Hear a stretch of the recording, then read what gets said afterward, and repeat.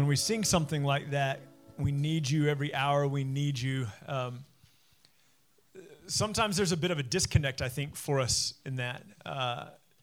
It's easy for us to be people who, man, we recognize we need God when the doctor's diagnosis comes back and it's not good, or when we've lost someone we've loved, or when we're going through a really difficult financial time.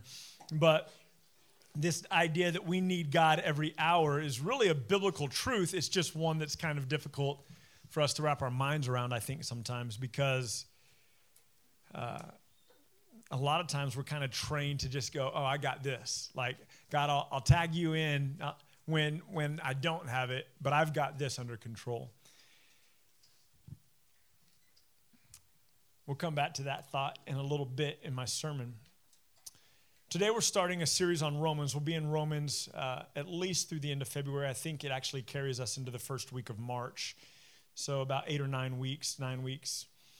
Here's what we have on tap today. Our theology is this: the righteousness of God is revealed through the gospel by faith. The righteousness of God is revealed through the gospel by faith. Our application today is this: we are unashamed of the gospel, for it has given us life and righteousness. We are unashamed of the gospel, for it has given us life and righteousness. And our prayer today is, God, we thank you that our righteousness is a matter of faith in the gospel. And we ask that you would give us boldness in our love for you. Join me, if you would, please, in Romans 1. Not only Romans 1, but I'll also be in Galatians 3 for a little bit if you want to join me there later. Romans 1 is where we will start as we start this look at Romans, which will take us about 9 weeks, which is insane because some people like Katie, who have been with us for a long time, remember how long it took us to get through Romans before. And so 9 weeks, Katie, if you can believe that. I know, it's insane. It is only by the grace of God, because I'm long-winded. See, here's why I'm long-winded: because I do these things. It's editorial commentary, author's notes. That's why you come. I heard somebody say that. Yeah, that's why you come. All right, if that works for you, man, keep on coming. The righteousness of God is revealed through the gospel of faith. This is a message that will sound familiar to you if you've been coming out here for any length of time, because it is something that I really want us to grab hold of, that our righteousness is a matter of faith. I want to read here Romans 1, 16 through 23, and I will go ahead and tell you that 16 and 17 is where we'll spend the bulk of our time. 18 through 23 is really depressing. I'm not avoiding it because it's depressing, but I'm avoiding it because it doesn't pertain to us directly. It pertains to the world directly and to us indirectly, but verses 16 and 17 pertain to us directly. And so Romans 1, beginning in verse 16, Paul says this: I am not ashamed of the gospel, for it is the power of God for salvation to everyone who believes, to the Jew first and also to the Gentile, or to the Greek. For in it, that's in the gospel, the righteousness of God is revealed from faith for faith. Some of yours will say by faith for faith. As it is written, the righteous shall live by faith. The wrath of God is revealed from heaven against all ungodliness and unrighteousness of men, who by their unrighteousness suppress the truth. For what can be known about God has been made plain to them, because God has shown it to them. For his invisible attributes, namely his eternal power and divine nature, have been clearly perceived ever since the creation of the world, and the things that have been made, so that they, the unrighteous and the wicked, are without excuse. For although they knew God, they did not honor him as God, nor give thanks to him, but they became foolish in their thinking, and their foolish hearts were darkened. Claiming to be wise, they became fools, and they exchanged the glory of the immortal God for images resembling men and birds and animals and creeping things. In your thought process, this text is divided into two sections. 16 and 17 says that the righteousness of God is revealed to people who believe in him, who put their faith in him. And then 18 through 23 says the wrath of God is revealed to those who choose to reject him. Those are two categories of people. You are not in both categories, okay? You are not in both categories. This text does not holistically apply to you. 16 and 17 applies to those who believe in God and believe the good news of God. 18 through 23 applies to those who have rejected God, okay? A couple of things that I just want you to note. when it says, I am not ashamed of the gospel, Paul is speaking here about Jesus. He's speaking, 1 Corinthians 15 is commonly in different commentaries and amongst different preaching circles considered the best summation of the gospel. It's good. It's really good. I don't know if it's my favorite, but it's really good. I only don't ask me later what my favorite is. There's just too many of them. 1 Corinthians 15 tells us, Paul says, I delivered to you what was of most importance, the first importance, that Jesus Christ died for our sins, and that was buried, and then on the third day rose from the dead. And I saw him later, and some of the other apostles saw him. 500 other believers saw him. So when Paul talks about the gospel, he's talking about Jesus, death, burial, resurrection, and ascension into heaven, and that righteousness and that life can be found in him. Interesting note is that the gospel, the word in your Bible that's gospel, taught to me Wednesday night about the etymology of that. Super interesting. I won't give you all of it right now. Here's what I'll say, is in its original usage, it means a good message that earned a reward. That's what it literally means, a good message that earned a reward. So if I was a king and you brought me a good message, I was like, man, that's a good message. Here's your reward. That's what the gospel is, a message that brings a reward for it, okay? So when Paul says the gospel, he is saying, I've got a good message for you that brings a reward. There's a good message that brings a reward, and that good message is Jesus loves you and died for you and was raised from the dead. So whenever somebody goes, what's the gospel? Quite simply, a good message that brings a reward. In this case, the good message of Jesus. That's what it is, okay? We can talk more about that on Wednesday if you're interested. I won't bore you with it intentionally. Verse 17, in the gospel, the righteousness of God. Sorry, let me back up to verse 16. I skipped one thing. I'm not ashamed of the gospel, for it is the power of God for salvation to everyone who believes, to the Jew first and also to the Greek, or also to the Gentile. This doesn't make a lot of sense in our culture, but in the first century when Paul's writing this, it's important to note that the Jews believed salvation was only for them. They didn't believe it was for everybody else. The Jews believed salvation was for them alone. And Paul's correcting that and saying the gospel, the good news of Jesus, is for everyone who believes. Sure, first for the Jews, because Jesus was a Jew and it came to the Jews, but then everyone else, which is great news for us because unless I don't know everybody's, history here and their ancestry, but I don't think there's probably any Jews in here. If you are, awesome. Gospel was for you first. And then for all the rest of us who are Gentiles, I'm Scottish French, and my mom's side is all German. Funkhauser, right? Very German name, right? Is my mom's side. And so I'm Scottish French, and so say Douglas with like phlegm stuck in your throat, and it makes it sound way cooler, And so you got to man, I'm telling you, I've been practicing my Scottish accent. One day I won't ever do this for real, but one day I would love to preach an entire sermon just in a Scottish accent because it just makes it sound better. It just does. Like, can you imagine, right? Like, can you imagine being like, do you believe in Christ? Christ the Lord God with all your heart? Like, man, isn't that just better? That's just better, Put your faith in Christ. I'm calling you to the Lord. It's just so good.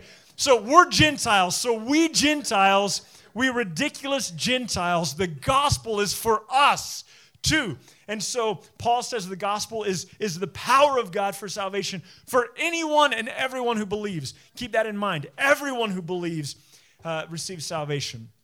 And then he says this, for in the gospel, the righteousness of God is revealed from faith for faith, or by faith for faith.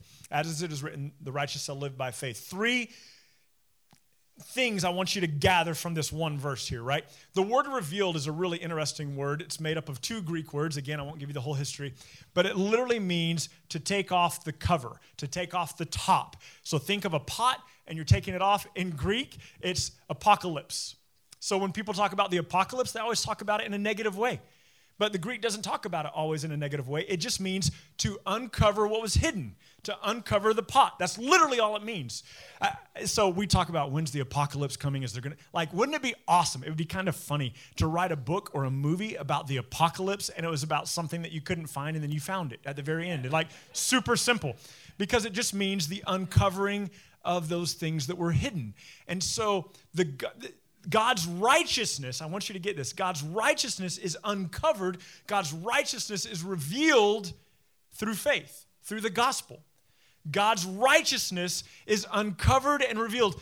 We made chicken and dumplings this past week. We love chicken and dumplings in our house. We don't make it nearly often enough, but it just feels like a fall kind of meal. I want to make it feel like an every week kind of meal because it's so good. But the way we do it, and I'm sure I don't know how you do it. I have one view of chicken and dumplings, so I don't know what chicken and dumplings are like in the world. But in our house, chicken and dumplings like simmers for like an hour and a half in the pot, right? And when you go and you lift it off and that kind of just, and you look down in there and it's all thickening and bubbling and you're just like, man, that is going to be so good. And I don't know if you do this on purpose or not. I let some of the noodles kind of cook to the bottom a little bit because I like them a little brown on the bottom of the pot. Give me the brown ones, good. The chicken and dumplings are revealed, right? When you take the lid off, okay, God's righteousness is revealed, what? God's righteousness is revealed through our faith. We believe, and therefore righteousness is shown. Now you'll notice in verse 18 that what uncovers God's wrath is disbelief. So God's wrath is uncovered through disbelief. God's righteousness and salvation uncovered through belief. You'll notice that in neither case is it based off of works. God's wrath is not based on works. God's righteousness is not based on works. God's righteousness is uncovered to those who believe. God's wrath is uncovered to those who disbelieve. It is about faith or lack thereof. That is always what we're talking about. That's one thing I want you to note from verse 17. The second thing I want you to note is where it says by faith, for faith. Essentially what it means is starting with faith and finishing with faith. Starting with faith and finishing with faith. God's righteousness is revealed through faith, starting with faith and finishing with faith. We'll get to that in just a minute, and I'll explain that a little bit more. And then at the end of verse 17, he says, as it is written, the righteous shall live by faith. This is a quote from Habakkuk 2:4. Here's what's going on, and here's what I want us to comprehend, okay? God's righteousness is not a matter of our works. God's righteousness is not a matter of our works. Salvation is not a matter of our works. The righteousness of God is revealed through the gospel by our belief, by our faith, okay? And here's why that matters, and I think it especially kind of matters, not especially matters all the time. I think it's poignant right now because at this time of year, a lot of us are thinking, like Micah was saying, Micah just rolls with the year, but a lot of the rest of us are thinking about goals that we have for this year. Usually our goals or our resolutions are based off of our perceived failures from last year. I didn't do this thing very well last year, and so I want to do better this year. I didn't spend as much time in the Word, so I'm going to spend more time in the Word. I didn't memorize as much Bible as I should have, so I'm going to memorize. I'm going to get better at praying. How many of you have already decided to read more books this year? You know what I'm saying? Because you didn't read as many books last year as you thought you should have or whatever. What we do is we take our perceived failures, and then we turn them into really ambitious goals. And we're like, yay, But what we do, unfortunately, is we apply the same thinking to our relationship with God. And we go, look at how I failed God this week. Look at how I failed God this past year. Look at how I failed God. Look, I haven't been the kind of Christian I needed to be. And so our response to that is, here are all the things I'm going to do differently. And then guess what happens a week in or a month in or 2 months in? You feel like a failure again, right? The righteousness of God is revealed not by our behavior, but the righteousness of God is revealed by our faith, by the work of Christ, the gospel, the good news. So we get to say this. We get to say, listen, God, I believe in you. I believe that you are the one who provides our righteousness. I believe that you are the one who gives us life. I believe that you are the one who gives us freedom and forgiveness. And our faith then is in Christ. Flip over, if you would, to Galatians 3. Galatians 3, Paul's going to quote this text again from Habakkuk 4, and then the author of Hebrews quotes it as well in Hebrews 10, which I'll go into a little bit more on Wednesday night. We don't have time to do that today.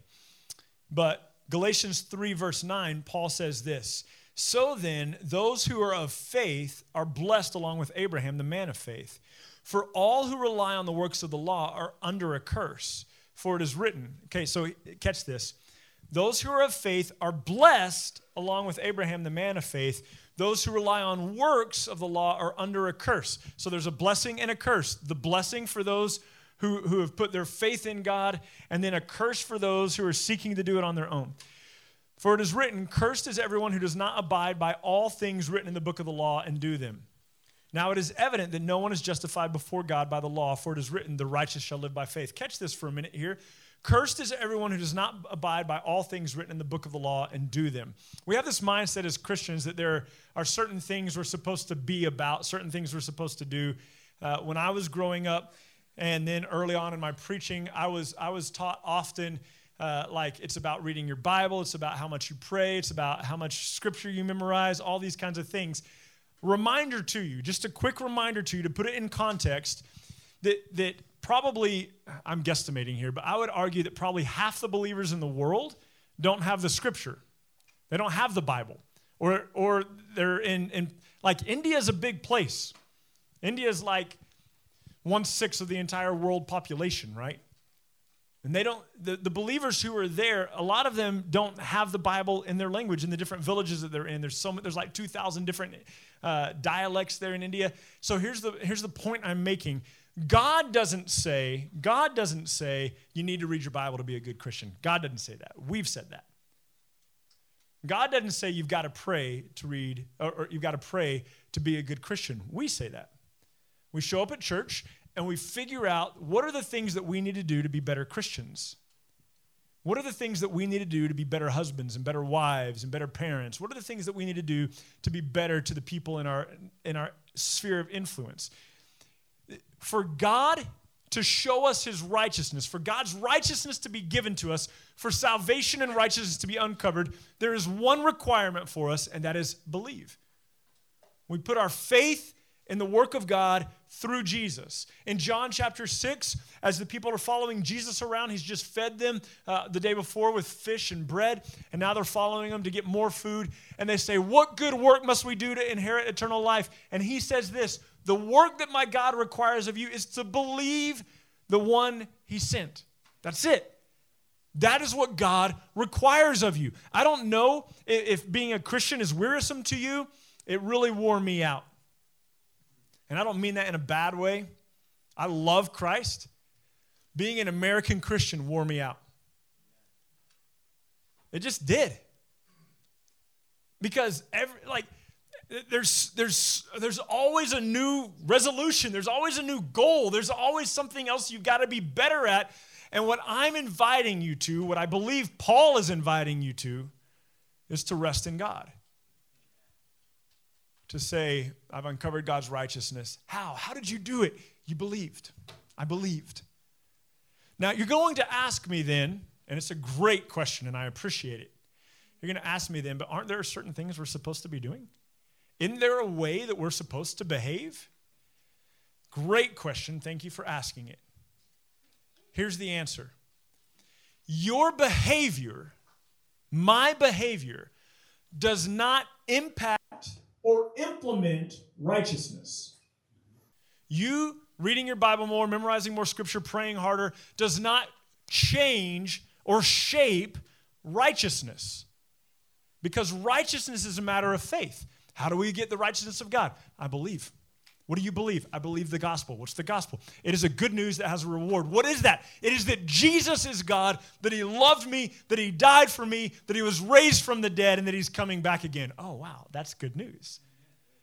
And that if I believe in him, I am forgiven, I am righteous, I am sanctified. We can talk about that later. I shouldn't have done that. Wow, wrench right in the monkey works. You're going to have some questions. My mistake. Shouldn't have opened that. Y'all going, I got questions already. Yeah, it's an apocalypse. We take the top off. Take the top off the pot.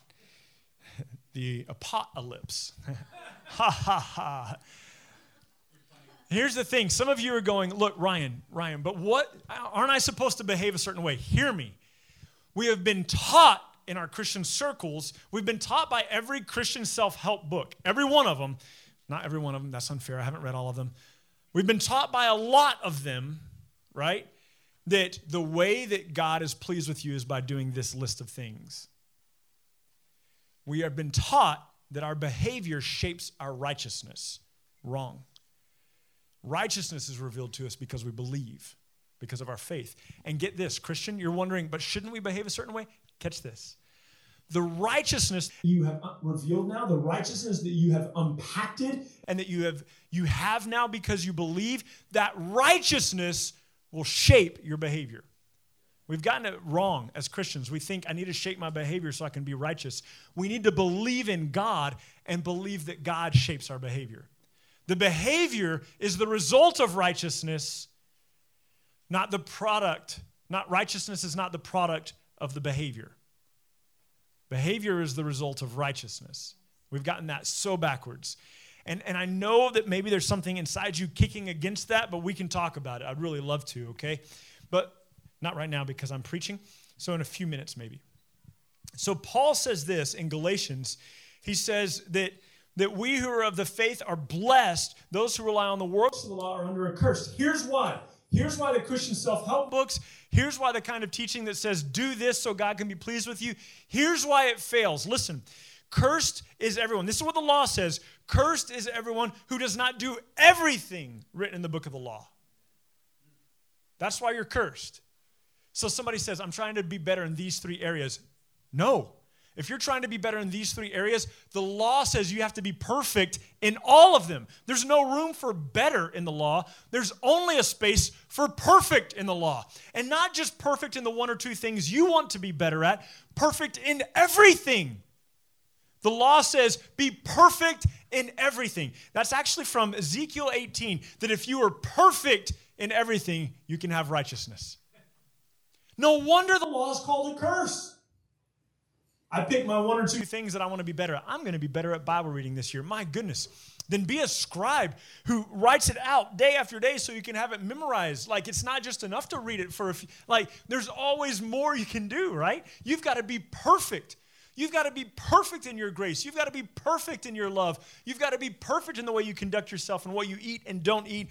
And if we're going to be law people, all of us have already failed because I guarantee you the clothes you're wearing are made of at least 2 different fibers. And Leviticus says that's a sin. So we've already screwed up today. The law is a curse because no one can be perfect. So here's one means to righteousness. Do everything perfectly. And you go, wow, Ryan, that's a bit exhausting. Hang on. I have good news for you. The good news is that God loved you so much, he sent Jesus to die for you, his blood shed to wash away your sins, his resurrection to overthrow the power of sin and death. And if you believe that, you're righteous. Those are the 2 choices. Some of you are going into this new year going, man, God, I know I let you down this past year. I'm going to be better. You are living in this camp, and that is a curse. Come to this camp. If you're here, you're probably already saying, look, I've already put my faith in Jesus. Then having put your faith in Jesus, why are you walking as though you haven't? If you've put your faith in Jesus, why are you holding yourself to a standard that God doesn't hold you to? If you've put your faith in Jesus and righteousness has been revealed, why do you continue to assume it's based off of your performance this week? Take a breath. Ah, man, like there's fresh air there. No one, the Bible says, no one can be justified before God by the law. But the righteous live by what? Faith. The law is not faith. Rather, the one who does them has life by them. Christ redeemed us from the curse of the law by becoming a curse for us. Catch this. Christ fulfilled the curse of the law. He fulfilled it perfectly. Romans chapter 8, 1 through 3, what the law could not do, weakened as it was through our flesh, Christ did in fulfilling the law. Christ bore the curse of the law, walked it perfectly, and therefore now has attributed his righteousness to us who believe. Cursed is everyone who hangs on a tree, so that in Christ Jesus, the blessing, right? Works, performance comes with a curse. The blessing of faith is that we receive the Spirit, that we receive life, that we receive redemption, that we receive forgiveness. How? You believe. You believe. That brings us to this application. Our application is this: we are unashamed of the gospel, for it has given us life and righteousness. You can think about this in a couple of ways. Maybe sometimes it's hard to think of being unashamed. So you could think of it this way: we boast in the gospel, for it has given us life and righteousness. We rejoice in the gospel, for it has given us life and righteousness. I am ashamed of a lot of things in my life. I remember, it would be stupid to say I remember all of them. I remember the majority of them vividly. The ways that I am embarrassed or ashamed, some of them sinful things, some of them just stupid, petty, embarrassing things. I think back on a conversation. Don't worry, I did the math in the first service, so I don't have to do it for you now. I think back on a conversation from 34 months and 3 weeks ago. I told the first service it was 35 months. It's really a week short of that. I think back on a conversation and I go, man, what should I have done differently? How could I have handled that differently? I should have been better. I need to be better. I'll be better in future conversations. I look back on this past year, 2021, and for me, I read the Bible probably less than I had in some previous years. And I just go, man, I screwed up. I need to be better this year. I think of things that I need to do better. I think, man, I'm trying to raise these boys, and they're going to be gone way quicker than I expect them to be gone, because time, though fixed, feels relative. And I think, man, I need to be a better father, better husband to Michelle. And I think about all the things that maybe I need to do better at, all the things that I need to spiritually excel at. I think of having tried 3 or 4 times to teach myself Greek, and every time getting about 3 months in and then quitting and going, okay, this is the year I'm going to do it, right? And I'm ashamed that I'm not a better pastor for you guys. I promise you, if you show up here for a couple of weeks and then you're not here for a week, I'm going to think it's because of the sermon I preached last. I guarantee it. You know? All the time. I'm already regretting some stuff from the first service. I sat here and realized I didn't say hi to you yet when you came in. I was like, say hi to her before she leaves, otherwise she's going to think you're rude. Like, you know what I mean? Like, all the time, this is my head. All the time. On top of that, you want to know what else is in my head? On top of that, I think back to 9th grade, being about 5'1", size 12 foot already. I looked like a clown. My nose was an adult-sized nose. My face was still a boy face. I only know that because my mom and my sister said, man, I hope you grow into that nose. And they said that a little too often, you know? I was weak, super weak. I was in 9th grade. I was about 86, 87 pounds. We had a day off in PE. I was in the weight room. There were some guys that I hoped would be my friends. They weren't going to be. But they said, hey, see if you can bench press the bar. I knew I couldn't. They knew I couldn't, which was the joke, right? So I decided to do it to save face. I laid down on the bench. They lifted the bar off. This 45-pound bar dropped on my neck, and I'm still embarrassed about that. Still. To the point where I said one of my goals for 2022 is to bench press my own weight. Never done that. That'd be awesome. Because of a shame that I carry from 9th grade. Want one more? I think about the time how in 5th grade, I was a super cool kid. I collected stickers, not the kind you find in your yards. I know. I had awesome stickers, you know? You wanted to make me happy? Give me a package of stickers for my birthday. I'm not kidding, man. Like, there's a part of me that kind of hoped my kids would be into that so I could relive it, because somewhere along the way I lost my sticker notebook, you know? Micah and Pierce are no longer going to want to associate with me. There was a girl, I won't mention her full name here because who knows, maybe she listens. There was a girl in 5th grade named Monica. I liked Monica, so one day I took her some of my best stickers in 5th grade. That did not go very well for me. I still think about that. I am really glad I've nailed this down with Michelle, because of the whole putting yourself out there scene terrifies me. There are things to this day that I'm still embarrassed of and ashamed of. There are things that I've done and said and people whose hearts I've broken and sins that I've committed that weigh on me now from last week and last month and 35 months ago, rounding up, and 35 years ago. Anybody else? Don't raise your hand. Man, the shame. And I would love to have something in my life that I'm not ashamed of, because I'm very ashamed of Ryan. All the time. All the time I'm ashamed of Ryan. I don't need your help in that area. Trust me, I'm inventing plenty of ways to be ashamed of myself all the time. Some of them legitimate, some of them not. I need something in my life that I can be unashamed of. So Ryan, who lived in his own head from 15 to 25, also fell into a clinical depression. I spent about 18 hours a day in bed. I barely ate. I could barely function. I didn't sleep for the 18 hours a day I was in bed because I had nightmares every night, and I was terrified of the dark. At 18 and 19 and 20 years old, I'm sleeping with a light on in my room because I don't want to sleep because of how scary the dreams were at night. I could barely function. I could barely keep any relationships. I couldn't stand myself, and that's Ryan living in the headspace of, you're not performing well. I was a Christian already. I knew that Jesus loved me and that my sins were forgiven and that one day I would go to heaven, but there hadn't been any application in my day-to-day life yet. My eternity was secure, but my day-to-day life was crumbling. Maybe some of you are feeling that same thing. I know that Jesus loves me. I'm going to go to heaven one day, but what about now? That's the kind of the question I would be asking. Today I'm devastated. Today I'm broken. Today I'm a shell of myself. And I began to read the Bible when I was 19. And as I got into the scripture more and more, I had read about a guy named George Mueller. George Mueller was born in 1805, died in 1898, became a Christian at 20 years old at college when he was invited to a Bible study. From the time he was 20 years old to the time he died at 93 years old, he read the Bible over 200 times in his life.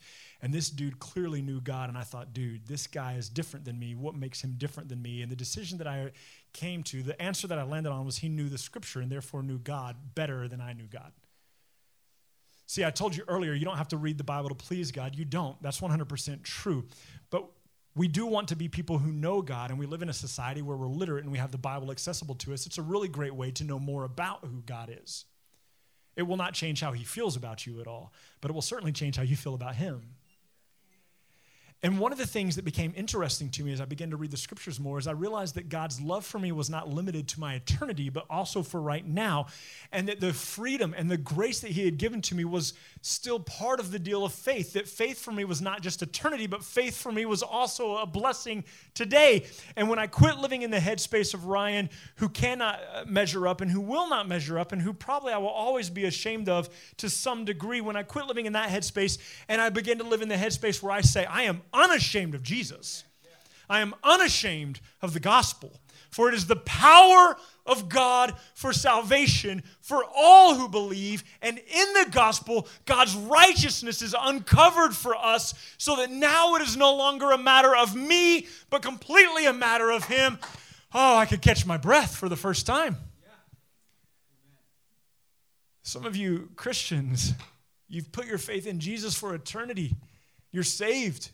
Your Christianity is not in jeopardy, but you're still living like now he's tagged you in and it's your responsibility. No. The righteousness is by faith for faith, starting with faith and completing with faith, finishing with faith, not starting by faith and then passed off to Ryan, starting by faith and finishing by faith. I put my faith in Jesus February 1st, 1979, and whatever day I die, I will have maintained righteousness through there, not because I have carried myself in a certain way, but because I have believed a certain truth, the truth of Jesus Christ, dead, buried, raised from the dead for my sins, for forgiveness, for righteousness, for life. Freedom from sin, freedom from death, Romans 6. Being called a child of God, holy and beloved, a saint instead of a sinner. Man, I will boast in that. I will be unashamed of that. This might be really difficult for you to apply to your own life because you've carried your own shame for so long that the idea that God could actually love you unconditionally, that he loves you and he has given you righteousness just because you believe and not because of who you are, that might be really hard for you to apply to yourself, but my guess is it would be really easy for you to apply to somebody else. Somebody else who's ashamed of themselves, who you see wallowing, who you see broken, who you see decimated, you can go now to them and say, listen, I've got good news for you. The righteousness of God has been revealed, not based on your performance, but based on the fact that you have believed in the one and only Son of God who gave himself up for you. And the more you're able to encourage those around you with you, at some point your own ears will hear your own voice. And at some point, maybe it'll be believable in your own life. Okay, all right. Ryan has plenty to be ashamed of, but you know what Ryan does not have to be ashamed of? Jesus. And I'm going to choose to live in that space instead. I promise you, Ryan will have something to be ashamed of brand new next week. I guarantee it. Invented or otherwise. Invented or otherwise. I will have something else I'm ashamed about next week. But I don't have to be ashamed of Christ. Those of you who are going, man, my marriage is not where I want it to be. My relationship with my kids is not where I want it to be. There is so much brokenness. There is so much hurt. There is so much pain. We've inflicted so much harm on one another. All these relationships that are broken, all these people that are hurting. The question that comes to our mind, and it's the wrong question, but I understand why it comes to our mind. The question that comes to our mind is, what do I do to fix this? How do I make it better? Short answer is, you don't. Believe in Christ. Let his righteousness be revealed to you. And trust in God who spoke the universe into existence, who knows all of your days before one of them came to be. Trust enough in him that the righteousness that he has given you and the spirit that he has put in you and the blood that has been shed for your sins, trust that that is enough to begin to make you more like him.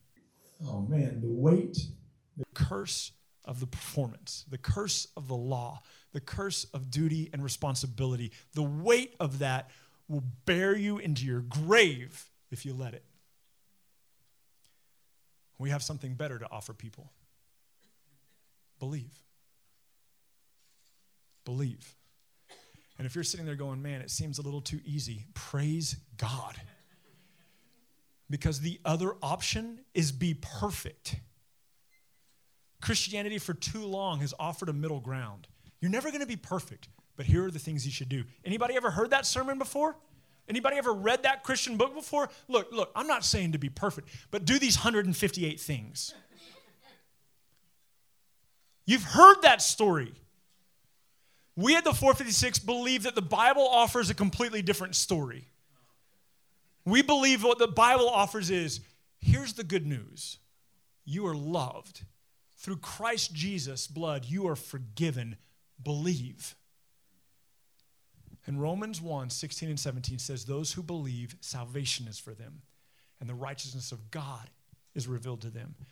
And then 18 through 23, and those who don't believe, they uncover the wrath. Oh, man. Blessing. Maybe you have some goals for this new year. I do. Maybe you don't. Maybe you just roll with it. But don't let your goals for this new year be because you believe you let God down last year. I'm just going to be really honest with you. If you are the most broken, wicked person in the room right now, if you're the most broken, wicked person in the room right now, I just have really great news for you. Believe. Your righteousness is a matter of faith. You may have broken some hearts, you may have burned some bridges, but how you stand before God has not moved at all. Believe. I'm sure there are other things that I said in the first sermon that I forgot to say in this one, but that'll work.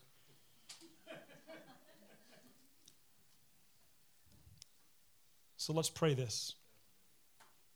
God, we thank you that our righteousness is a matter of faith in the gospel. And then I've added, since I sent this slide to Pierce, a matter of faith in the gospel of Jesus, the good news of Jesus. Not just any good news, the good news of Jesus. We ask that you would give us boldness in our love for you. Would you take just a moment to pray that? Thank God for the righteousness that has been uncovered through the gospel, the good news of Jesus. Ask God to give you a boldness to be unashamed.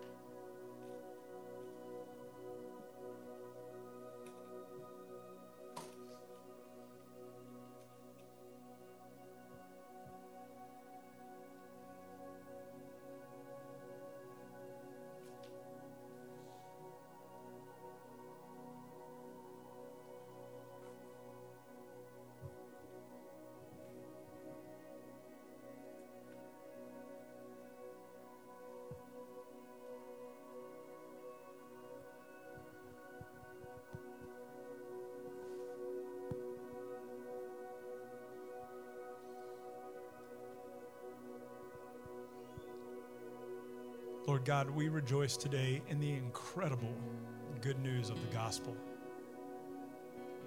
The good news of the story of Jesus Christ, dead, buried, and raised from the dead. His blood sufficient for our forgiveness and our righteousness.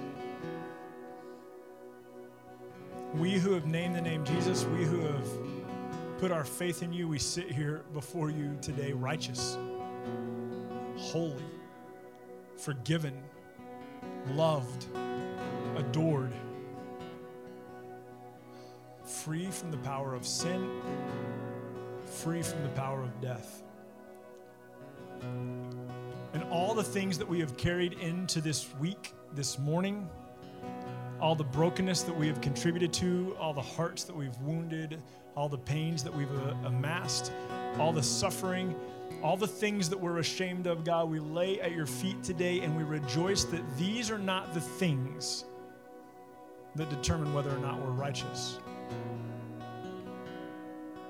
All these sins and all these brokenness and all these embarrassments aren't even the things that determine the kind of people we'll be tomorrow. By our faith, we are saved. By our faith, righteousness, God, has been revealed to us. Not of our work, but of yours. For your name and your renown and your glory and your honor forever and ever.